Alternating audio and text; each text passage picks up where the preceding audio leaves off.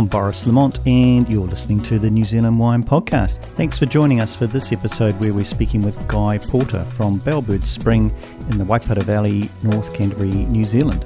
Guy founded the winery there along with his family back in 2002 and is currently the winemaker. So right now, let's go have a chat with Guy. Hello, Guy. Hello, how are you doing, Boris? I'm well. Thanks for coming along. Oh, thank you. It's a pleasure. Yeah, great to have you here. So where did your wine journey begin? Well, I think it started probably in late adolescence, I'd say probably. I had a fascination with food. I remember, I don't know if it's a thing that boys do, but I had, we have collections of stuff. And I remember I started off with a collection of wine labels, which was, I think, a little unusual. Right. Okay. Like off bottles. Yes, I would, and I have a distinct memory of buying wine underage from, but it wasn't the offie. It was the local independent wine merchant, and I was buying Cru Beaujolais. So from the start, I had ideas. Yeah. So that just sort of came about. You just. I think I found these things fascinating. I found food fascinating. I was very lucky. We'd lived as a family abroad in a number of different places. I was born in India. We lived in New Zealand when I was young. We lived in the UK and travelled a little bit.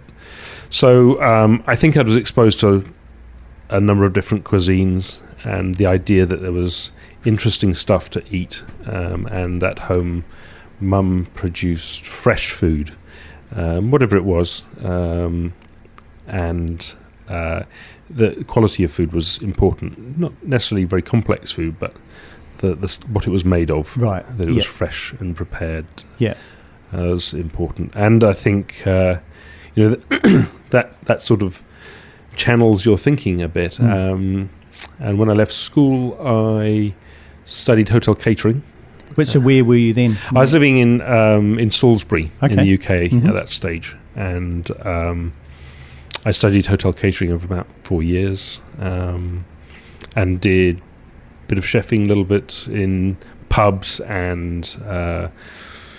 Wash dishes, stuff like that. I was trying to think, and then in the course of that, in the second course I did, I did an evening class in it was WSET, advanced wine course, and I thought, wow, that's really good. This is interesting. Right. Okay. And I think that decided I hooked onto something I really liked. Right. Yep. Okay. So when was that for you? This would be late 80s. Late 80s. Okay. Mm-hmm. Okay. So that was so you went and you did those studies. So I finished my course. Yep.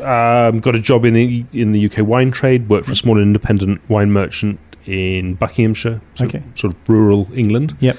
But just outside London. It was attached to a Relais Chateau hotel, so we had an awesome wine list at the hotel. The wine shop was managed by someone who sourced the wines for the hotel. So we got to see, as people working in the wine shop, had a fabulous range of samples, interesting things coming through. We were close to London, so I was really lucky that the manager I worked for would let me go to the London tastings he didn't want to go to, right? Like on my day off or whatever, So I got to see a range of European wines that was really probably extraordinary. In a couple of years, I had a chance to see a whole bunch of stuff that was really exciting and formative.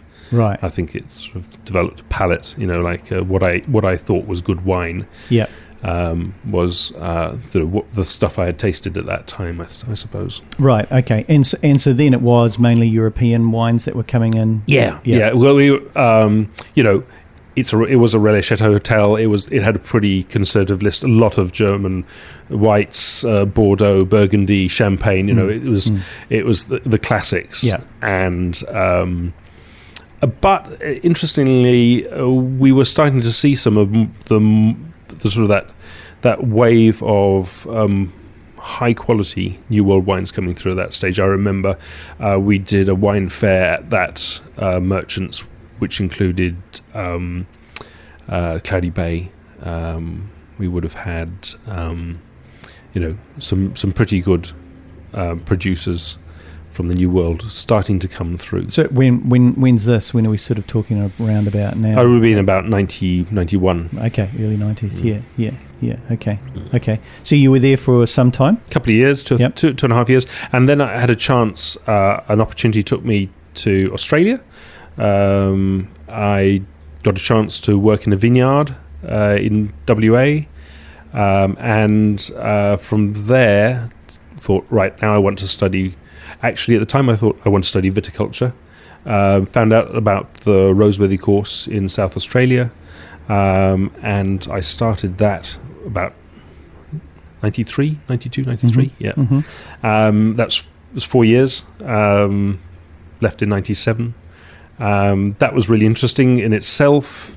Learnt about how to make modern New World wines. That's what they taught. Right. So a lot of the teaching was about squeaky clean winemaking,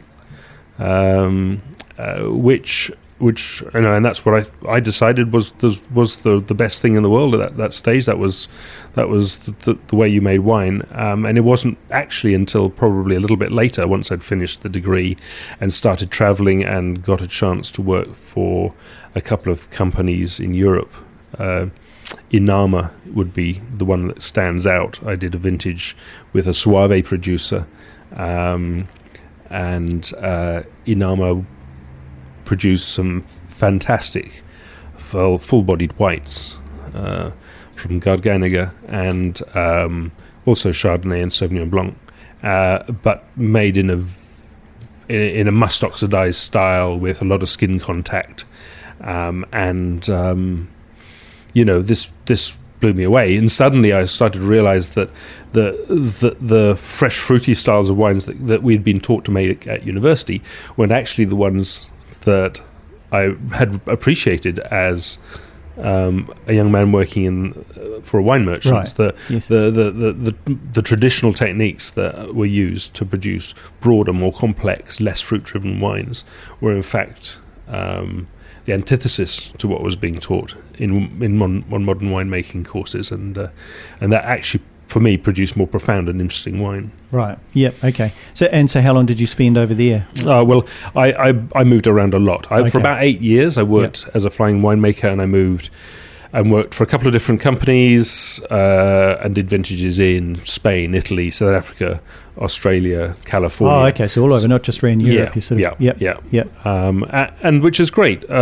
It certainly broadened my outlook. It made me appreciate that there was a lot of different stuff going on. I'm probably just a bit of a culture junkie as well. The idea that you get dumped in a space and you have to shop at the local supermarket and buy what guys buy and meet people and work with them in another language really was about, for me, that's about as good as it got. Right. And I enjoyed that immensely. I found that as much as the winemaking probably was, the driver to move to new and different places. Yeah. But at the same time, I was making, when all is said and done, I was making what was romantically referred to as first-tier bottle product. That's to say, inexpensive wines that enter the supermarket shelf at the bottom end of the range. And clean, fresh, fruity wines they might be, but they're not, I don't think, emotionally satisfying if you're completely immersed in what you're doing. And so, I think it led me to want something else. And in 2002, my parents returned to New Zealand from the UK, and with that came an opportunity to start a vineyard. And actually bring our family together, because we'd become quite disparate. My brother was working in London. My sister had already returned to New Zealand, and it was the fact that she had a baby around that time that drove the family to come together again, which is really great. So my parents returned to New Zealand. They were looking for a place to live, something with a rural aspect, fairly close to Christchurch. So North Canterbury certainly offers itself up. I desperately wanted to run a vineyard, and they agreed to kind of meld these things into one. Right. Yeah. Good. Very good. And so, had you previously known much about the Waipara region, or? No, probably not actually. I think I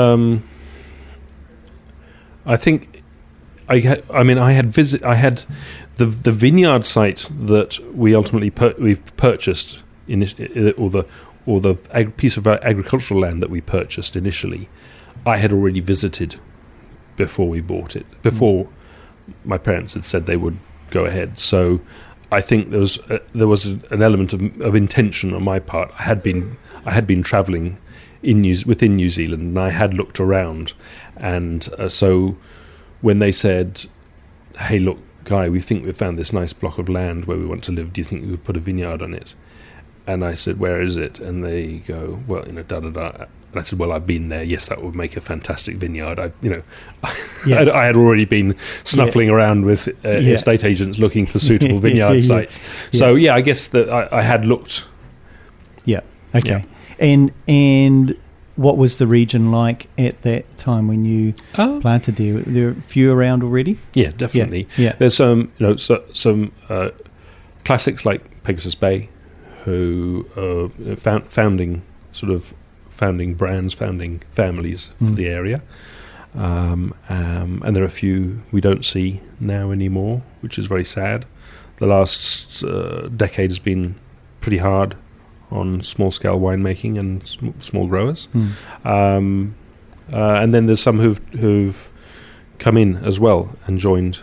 Which is good. And so, what was the first thing that you planted there? Before I did anything, I asked a lot of questions. I went and I was still incredibly grateful for the time that some of the producers gave me to tell me about, the problems they'd had or issues that they'd had to deal with, what had worked for them. So the sort of format in the first instance I came up with was a vineyard which was based around Sauvignon Blanc and Pinot Noir, being the signature varieties for New Zealand. I had hoped that we would be able to develop an export business. I had contacts in the UK with whom I hoped we would develop that business, and then on top of that, I wanted to try some varieties which originated in Alsace, things like Pinot Gris, a little bit of Riesling, a little bit of Muscat, and a little bit of Gewürztraminer, as I felt that they ought to do well as well.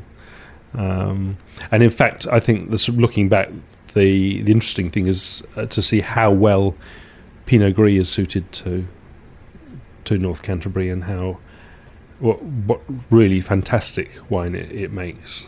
I think it's truly underrated.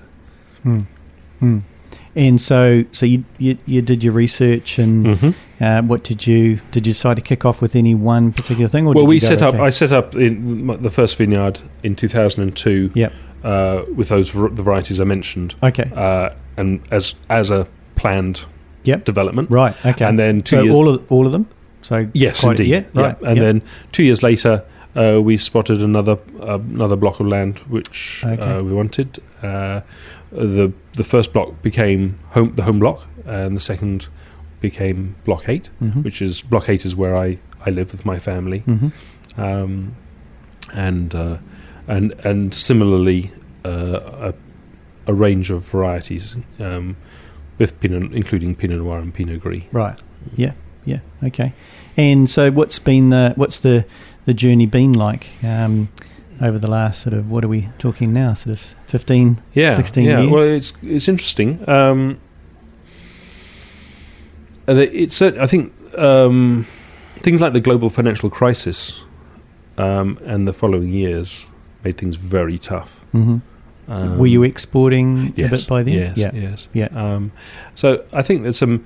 You can certainly have some pretty big ups and downs that throw some pretty big challenges out there. But there's also been some fantastic stuff. You meet a lot of really interesting people along the way, and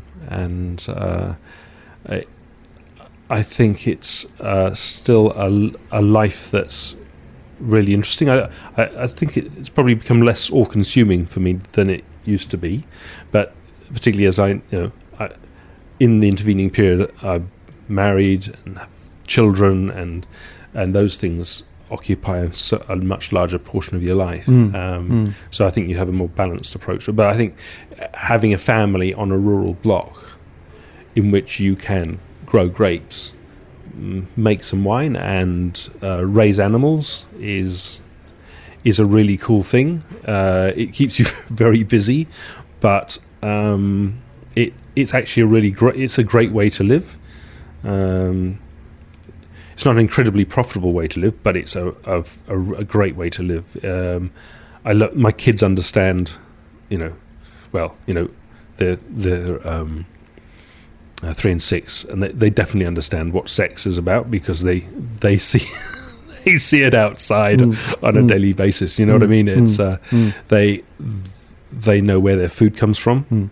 We raise poultry, and we kill our poultry, and we eat it. That's it doesn't come from a supermarket in a plastic box. No. You're not removed from it, and I think that's one of the most fantastic things is that you're right there in a situation which I think is like more natural. But if you want, for want of a better expression, it's healthy to be surrounded by plants and animals and derive nourishment and income from it. That's a good thing. Yeah. And what you've got the different varietals going on, and you do some dessert wines as well. Would you call them dessert wines? Yeah. So I think the range of wines I make are probably not particularly mainstream. I do produce dry table wines and white wine and red wine that's not fortified, and but they nonetheless tend to be more textural and less fruit driven, as I think probably you can, from the run up to this point in the conversation, you probably gathered where I'm going to sit. I want wines that fit with food, sit well at the table. They're not overly fruit driven. So those are kind of some of the style considerations that that I have when I'm making stuff. But within that, there's actually quite a wide, I think probably quite a wide range of different wines with like identities that are quite different. So I produce a couple of sweeter wines. There's Moutet, which is French for fortified, effectively, but they're Vendu Naturel style sweet wines. There's one called Moutet L'Alouette, which is primarily Sauvignon Blanc, picked very late, so not green grassy, but intense. And another one which Moutet Les Épices, which is épices is spices, so it's got effectively the spicy varieties, Gewürztraminer, Muscat, Riesling in it, and these are interesting textural wines with residual sugar. And so how's the process changed for you as the vines have matured and you've learnt as well over the last 16 years or so? What's that sort of meant for you as now when you go through the winemaking process? Is it what's the difference if you think back to 2006 or whenever you were producing maybe your first sort of vintages? I don't know. Now? I don't feel philosophically a lot has changed. No. Do you feel like the fruit you're getting is different? Better, older vines better fruit? Yeah, maybe. Yeah. So not remarkably. It's not something that. Yeah, I perhaps people put a lot of emphasis on old vines, and perhaps with good justification. I can't always see it. I think if you've been cropping appropriately when the vines were young too, then you should have been getting some pretty good fruit. Right. Yeah. Okay. People say there's more complexity. Yeah, no, that's possibly true. Yeah. Anything in particular that you've enjoyed or has surprised you over the last few years? And that's something that you've it's done better than you thought it might have, or gone differently. To be honest, I think Pinot Gris has produced more interesting and more profound wines than I'd ever imagined. Right. Okay. Yeah. I went out of my way to select clones that had a reputation for low production or small bunch structure and stuff. Thinking, we're going to try and make something really good. Pinot Gris has or Pinot Grigio, if it's Italian, has that sort of reputation for being just a fairly neutral, clean, luggable white wine, pretty unpretentious. But to find that actually, when you're cropping at low levels and you are producing wines that are structured, you're able to produce wines that are complex and powerful from this variety. I think a surprise in the end. I think it's probably one of the most pleasing varieties as a result. Right. Yeah. Okay. And anything else you think that contributes to? So you're saying there's something that surprised you, or uniqueness about the Pinot Gris that you're producing. Also, the terroir, is that sort of something that you? I think we don't have. Well, I think one of the things about North Canterbury is that that there are actually a multiplicity of sites which could grow grapes, and they will have their own identities, but by and large, you're dealing with either fairly low vigor situations or climatic a climatic environment which doesn't promote heavy cropping. One of the things about being in North Canterbury is that you tend to have spring weather that often is quite cool. And so fruit set is often limited compared with, let's say, 4 hours further north. Let's say compared with Blenheim, where you're much more protected from southerlies. So, you're often starting off with fairly moderate yields. It's trying to cap high yields is not typically a problem in North Canterbury. It's the reverse, if anything. So you tend to have very good stuff to work with. Right. Yeah. And anything coming up for you? Anything that you're thinking, we might be? We've got. I think what has. I guess this is interesting. I think what has changed a bit over the last decade is probably my feeling that I want not just a vineyard and winery, but something that's a farmlet that's a more complete unit, and that has come out possibly because we've got a family, and then we start to do stuff that's sort of more good lifey, and we're into pigs. That's been the biggest thing recently, and that's got nothing to do with wine. But then I think philosophically, having a vineyard or farm unit that does a bunch of different stuff is ethically better, morally good, to have a diverse range of food types and different activities taking place.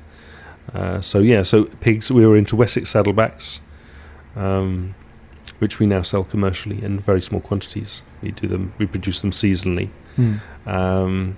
And they're an integral part of our life and business now. So that's another thing we do, which is quite fun. Yeah. And you went down the organic route as well? Definitely. Yeah. So I think from about 2014, we started doing the changeover. We had, in any case, by that stage, eliminated a bunch of stuff from our spray programs. You're looking at someone who had a pretty orthodox university education, Bachelor of Agricultural Science, looked at leaders in our field. They all use conventional technology, use of sprays and stuff. But as I got into it, I liked it less and less. Once I actually practically applying it and using machinery and applying sprays and stuff, I started off from an health and safety thing to just try and minimise health risks at work. Your exposure to it. And the people working with me and the family, as we're living as a family on the site, it makes you, I think, really aware. And with that, we started saying, we don't really need that. We can use less of that. We don't need that. And you more or less came down to the stuff that you're required to use for organics. So it was in about 2014 we started to change over, and in 16 we got completed our conversion. So, right. Yeah. And that's good. Right. And what's coming up for you? Anything sort of new on the horizon, or have you seen something else that someone else is doing that either in New Zealand in the industry that's piqued your interest, that you think is of interest that's going on, or even something that you've experienced offshore or somewhere else, some other market? I'm sorry to disappoint. Really, I quite like I like the setup I've got. I like making food wines. So I may produce more different, odd, funky little things. I've done a Van Schoen style wine in the last few years. I've made these Vin Doux Naturels and stuff. Maybe something else will pop up, but at the core, it's going to be about trying to make things that go well with food. Right. Yeah. That's what it's about. It's the thing that drives us. As humans, having meals together is a very our sociability. What it is to be human, it's just locked up in shared food, and wine is part of that. So I just I want to do more of the same. I think more of that. Yeah. You've got any particular favourites in matching? Maybe the pork with something that you're always going back to. Well, I'll tell you what I really if you do the twice cooked pork belly and the sous vide is a killer combination. Right. Yeah. Okay. Nice. Yeah. Good. And so we finish on, and you can have a bit more time to think about this if you like. We can pause it. The question of if you could have any glass of wine with anyone, living, dead, or maybe haven't yet come along, what wine would it be and who would it be? Yeah, I have thought about that, and unfortunately, I'm probably not going to answer your question satisfactorily because I think it goes back to it doesn't matter what the wine is. I don't think it matters what the wine is. It just has to be enjoyable and it doesn't matter who it is. So it can be. It's like if it's a group of friends and it's enjoyable wine and you're having a nice time and eating stuff together and chatting. Yeah. That's all it has to be. It doesn't have to be someone special. So I hope that's not too much of a cop out. No, that's but fine. I think that's there's no wrong answer. I don't think. Yeah. So you're coming back to it's very much about the occasion and the sociability about of it. a meal, it being around a meal as well, and the sharing of that. Yeah. fundamental Yeah. to what we are. Yeah, no, that's right. And that's what I think gets embedded in our memories, isn't it? If we think back to something, it's good times. It's all the components of that, isn't it? You know, the wine, the food, and the people that we were with, and maybe the place we were as well. Yeah, true. Yeah, very good. Oh, that's great. Well, thanks, Guy. We appreciate that. Thanks for coming in. Thank you. Yeah. It's been a pleasure. Cool. All right. Well, bye for now. We've been speaking with Guy Porter, the winemaker, and with his family, one of the founders of Bellbird Spring in Waipara Valley in North Canterbury. If you'd like to find out more about their wines, you can go to bellbirdspring, all one word, .co.nz. And also be sure to check out some of the other great New Zealand wine podcasts for stories from others involved in the New Zealand wine industry. And you can also find us on Instagram, NZ Wine Podcast. Be sure to also check out some of the other great podcasts on podcast.nz. So until next time, thanks for listening in. He kōna mai. Bye for now.